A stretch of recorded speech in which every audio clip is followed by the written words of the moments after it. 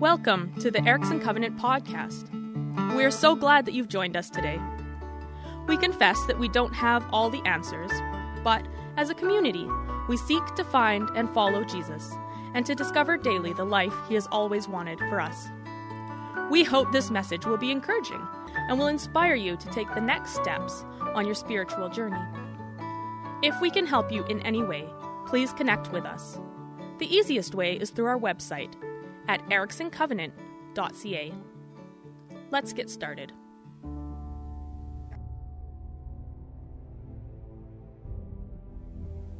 What centers your life? Is it your most dominant thought? Is it truth or ugliness, joy or rage, past experiences or present suffering? Is it fears or ambition that hold the center? Relationships, struggling or supportive? Do you find your center in a struggle with addiction, with shame, with your own best intentions? What centers you? Cultural identity? Family trauma? A sense of right and wrong? Does faith center you? Faith in God, faith in others, faith in yourself, even blind faith? What centers your life?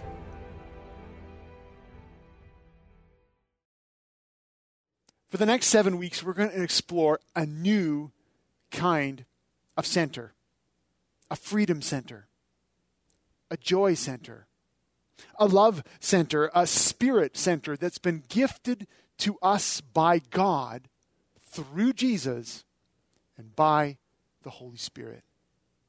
I'm really excited to share this series with you.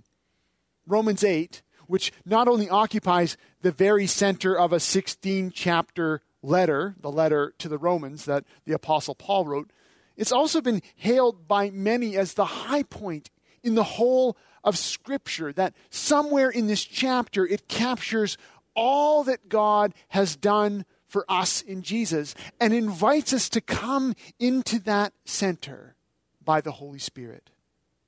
Each week during this 7-week series, we're going to explore another passage. We're just going to proceed through this verse by verse in this wonderful chapter, and each week we're going to encounter a centering truth for our lives. A truth that has the power to change us in every way. Let's pray together as we dive in. Holy Spirit, I ask that you would meet us now in our homes, wherever we're gathered, that you would meet us, minister to us, that we would receive this teaching today with open hearts, ready hands, that we would hear from you this invitation to live from the center. Thank you for being with us today. Empower me as I share and all of us to receive this great truth. Amen. Amen. Well, let's start by just walking through it. Will you join me? Romans chapter 8, look it up on your phones, your computer, Bibles, wherever. We're going to explore just the first 4 verses. And I'm reading from the New Living Translation. It starts with, I think, one of the most powerful statements in all of Scripture. Verse 1. So now, there is no condemnation for those who belong to Christ Jesus. And because you belong to him, the power of the life-giving Spirit has freed you from the power of sin that leads to death. So now, and maybe a little bit more of a familiar translation for many would be, therefore there is now no condemnation. I love that. What a bold statement. Can you feel the power of it? It sits here at the very center of the good news of Jesus, the very center of the whole Bible story, the center of the story of Israel, the center of our world's history.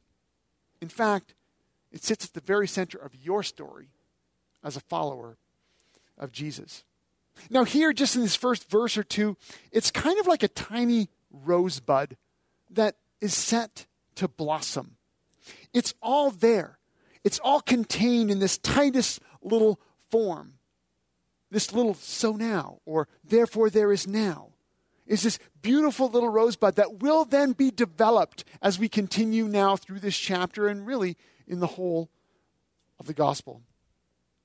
But this little so now, this little therefore, grammatically forces us to look back for just a moment. It reminds us that, of course, chapter 8 came out of chapter 7, that we need to actually go back a little bit to discover why this is such a powerful truth, why this is so good. Because we can't really receive this incredible announcement that there is now no condemnation if we don't understand how dire our situation really was, which is what Paul had been arguing just before this point.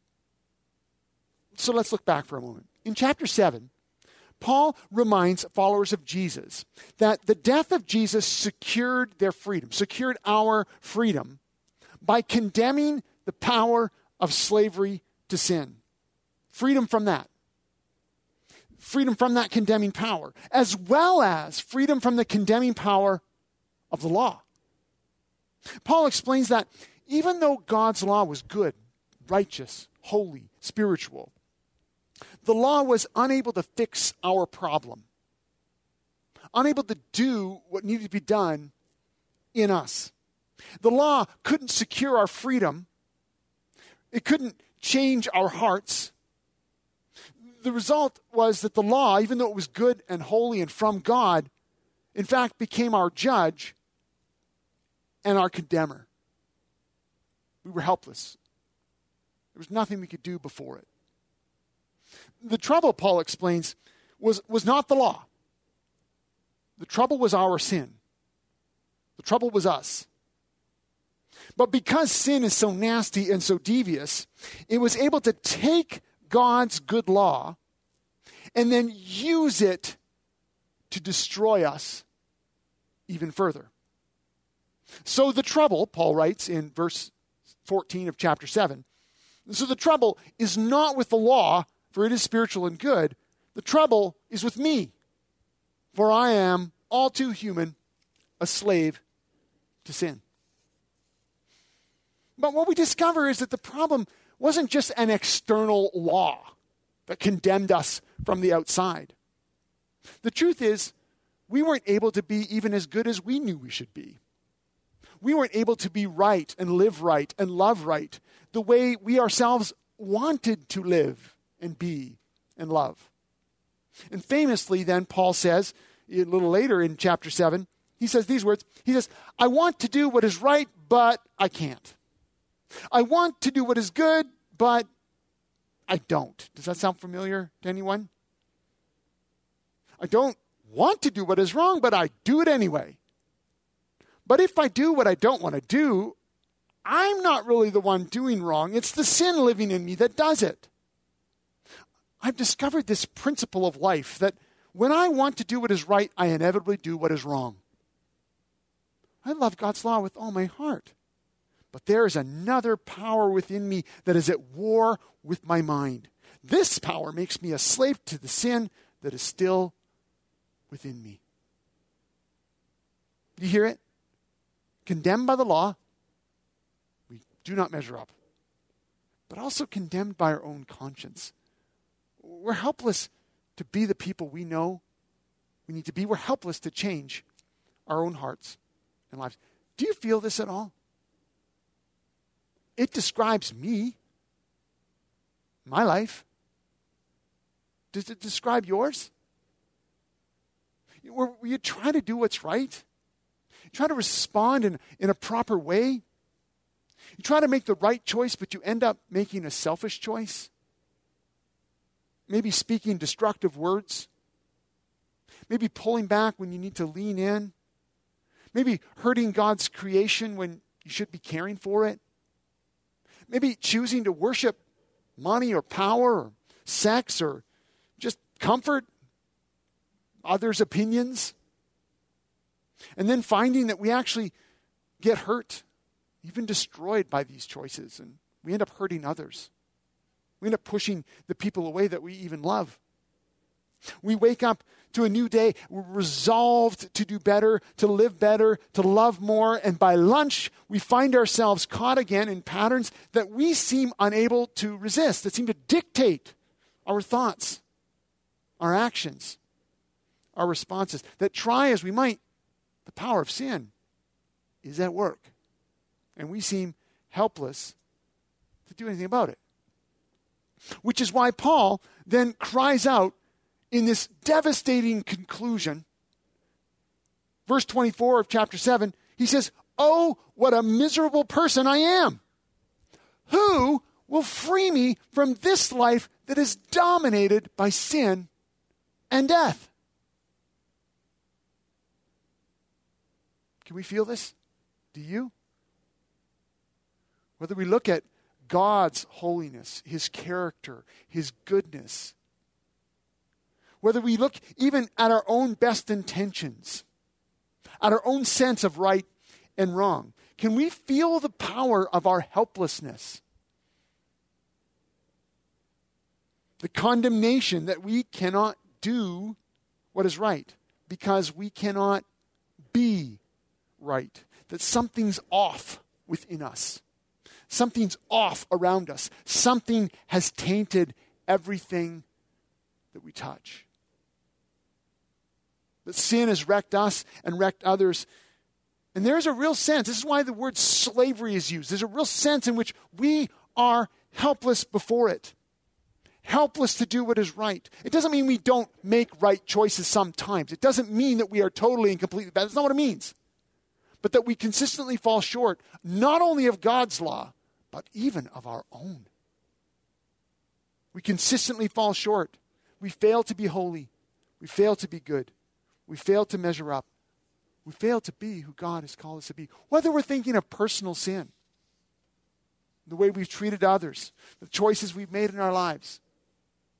Whether we think of historic sin, the way that humans have consistently hurt others, other people groups. In certain times where injustice and evil has just run roughshod over the lives of men and women and children, how we still bear the marks of that. Whether it's the pain and groaning of the creation that God gave us to care for, and yet we've consistently degraded it. Or whether it's just the relational pain from a marriage in which awful things are said to one another, right up to the global stage, where one tribe kills another, one nation wars against another. God's good world was our oyster, a gift that God had given us for each other, for creation, and we smashed it. We lit our own bed on fire. We were Humpty Dumpty sitting on a wall. We had a great fall, and literally no one, including ourselves, was able to put us back together again.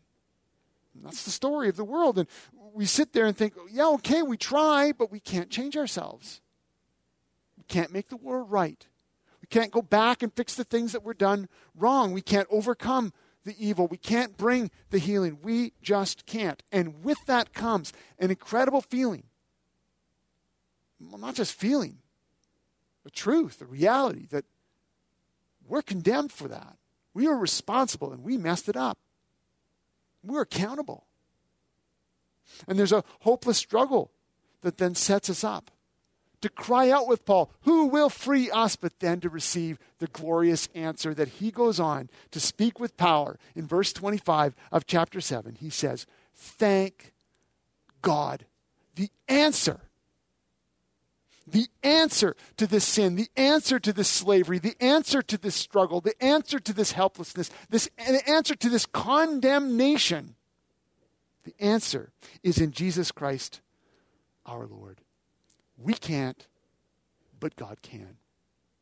And in fact, summarizing the whole good news of the whole Bible, the whole story of Jesus, not just that God can, but God did. God did. So now, there is no condemnation. It comes out of that sense of condemnation that we deserve, that we live under, that is the reality of our lives. But because of Jesus, so now there is no condemnation. Well, Paul then goes on in verse 3 and 4 to explain how this fits now in the story of Israel, but in our own story, in terms of Old Covenant, but now with the new covenant that has come. Verse 3, the law of Moses, referring to the Mosaic law under which the story of Israel takes place, but stands and condemns them and us. The law of Moses was unable to save us because of the weakness of our sinful nature. This is always important to remember. Paul goes at great length to explain how the law is good, but the law is ineffectual. It doesn't change our hearts and minds. Laws never change the heart. We need a core change. And this external law, which reveals God's character, which describes the right way to live, just doesn't actually do anything inside of us. It was unable to save us because of the weakness of our sinful nature. It could only condemn us. And so, God did what the law could not do. He sent his own son in a body like the bodies we sinners have. And in that body, God declared an end to sin's control over us by giving us his son as a sacrifice for our sins. He did this so that the just requirement of the law might be fully satisfied for us, who no longer follow our sinful nature, but instead follow the Spirit. Jesus did what the law couldn't do, which was to release us from condemnation, to end sin's control over us. Jesus did for us what we could not do, which was to live righteously before God. Jesus did what we could not, but then he turns around and offers all that he did to us, for us, in us, so that we can live condemnation free. No longer slaves to sin, no longer standing condemned, but now following the leadership of the Holy Spirit rather than the slavery of hollow sins. Let's get really personal here. Do you struggle with a feeling of condemnation? Pervasive guilt, shame, self-doubt? Some of you don't. I know that. And actually, there's other things you might need to struggle with here.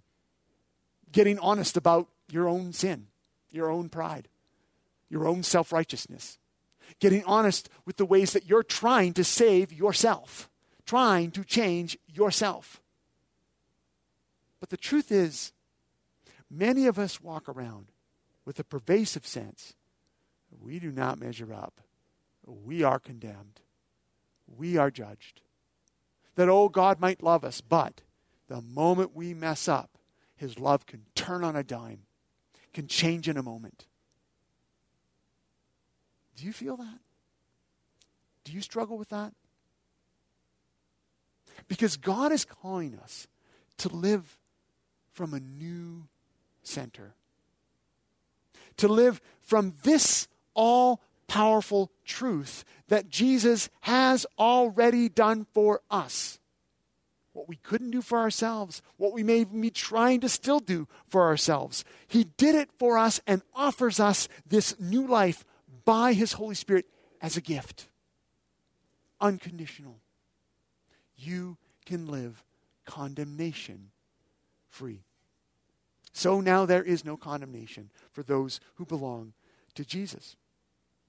For those who've said yes to Jesus, we really truly are free to now walk by the Holy Spirit and to find within ourselves a power that actually enables us to walk condemnation free, but to walk free in his Spirit, alive and kicking with the grace of God. So when you experience a struggle, you can say, I live condemnation free. When you find that there's doubts rising up again in whether or not God loves you, whether or not you're okay, whether or not he accepts you, you can look that doubt straight in the face and say, because of what Jesus done for me, what he's done for me, I'm condemnation free. I'm good to go. I'm fully in. The Spirit is within me, and I'm walking after Jesus. We're called to live this way, from this center, condemnation free.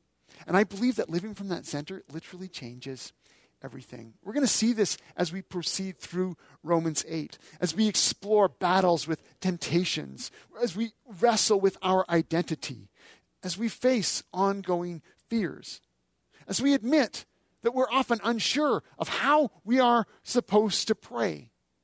When we're wrestling in the midst of suffering and we're wondering why, and we're wondering about God's plan, and we're struggling with God's love, all these things come up in Romans 8.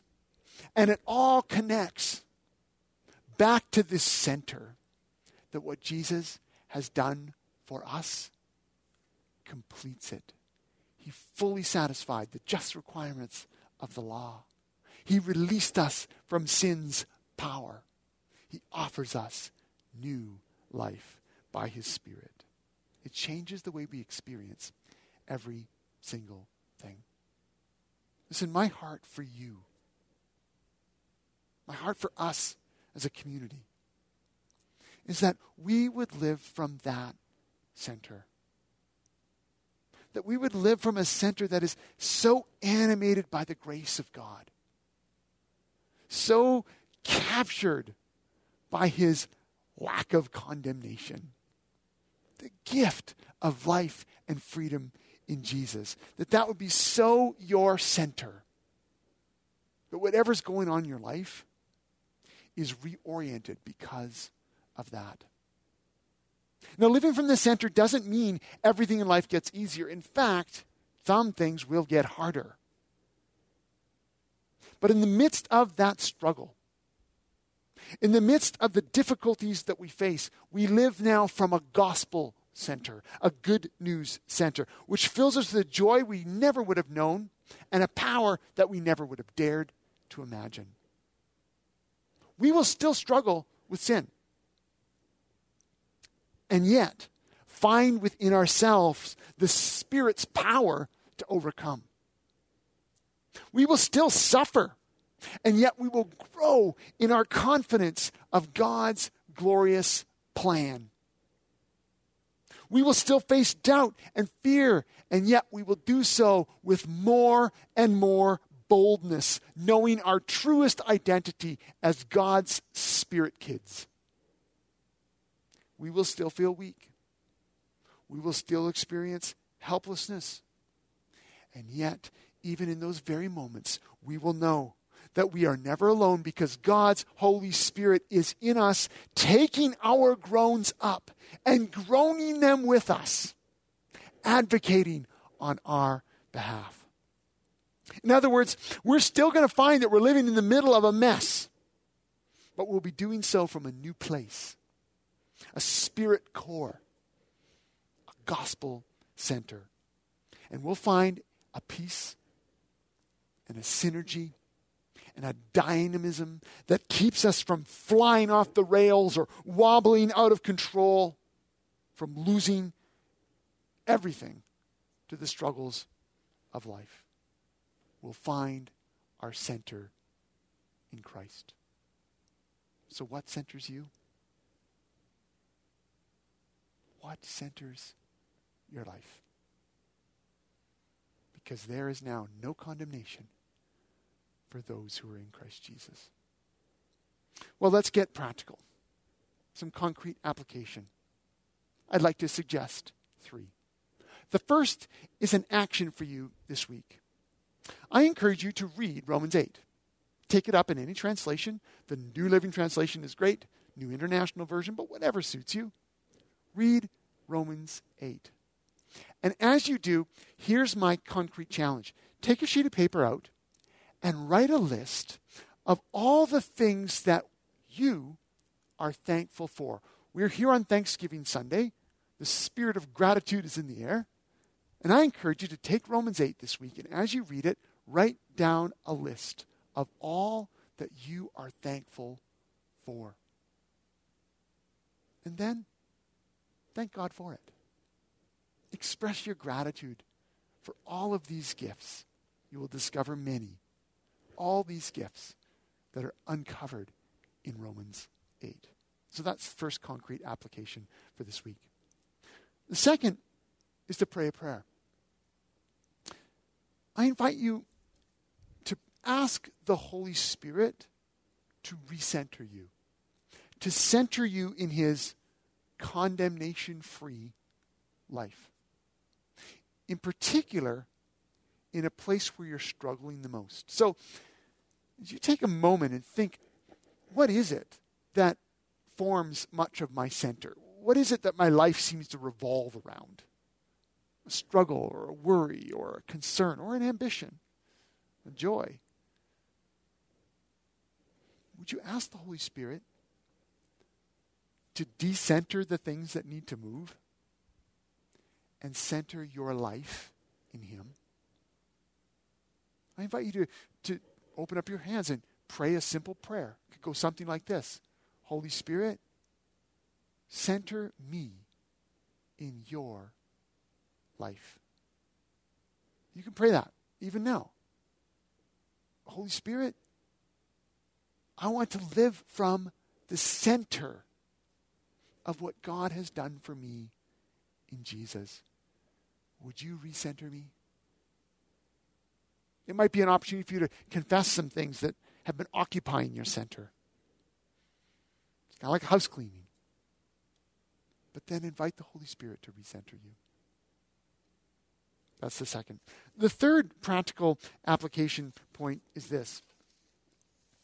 I want to offer you a discussion question. I've been encouraging you for quite a while now to find a spiritual friend, or to find someone that you are willing to invest your life into, maybe someone younger, someone that is exploring faith, someone that you're mentoring.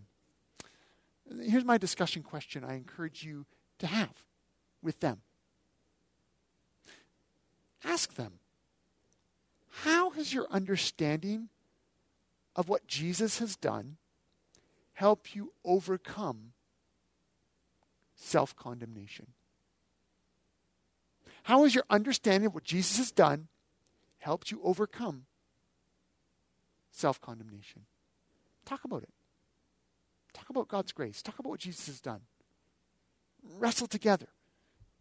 Acknowledge the ways that you still struggle with that. But talk about it with each other. I encourage you to do that.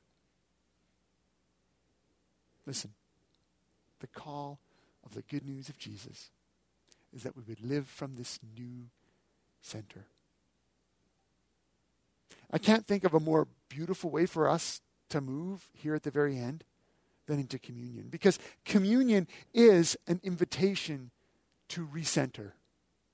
An invitation to gather around a table with the bread, with the juice, the body and the blood of Jesus. And to hear in that very moment the good news story of Jesus yet again. Listen, friends, at this table, there is no condemnation. Now, if you are here today and you have not yet decided to follow Jesus, if you are exploring things, I want to invite you right now to ask Jesus to recenter you too. And if you're hearing this right now as a seeker, someone new to things, I invite you to find some bread, find some juice, and at this very moment, as I lead you in communion, to say yes to what Jesus has done for you. It's very simple. When we come to the table, we're saying thank you to Jesus for what you've done. We're confessing our sin to him. And we're saying, come into my life. Lead me in your love and in your goodness. And if that's you today, I invite you to the table as well. Let's participate together in communion. Thanks for listening in today. We hope you feel encouraged and challenged. If you know someone who would benefit from what you have heard today, please share this podcast. For more information, or if you have questions, you can connect with us through our website, ericksoncovenant.ca.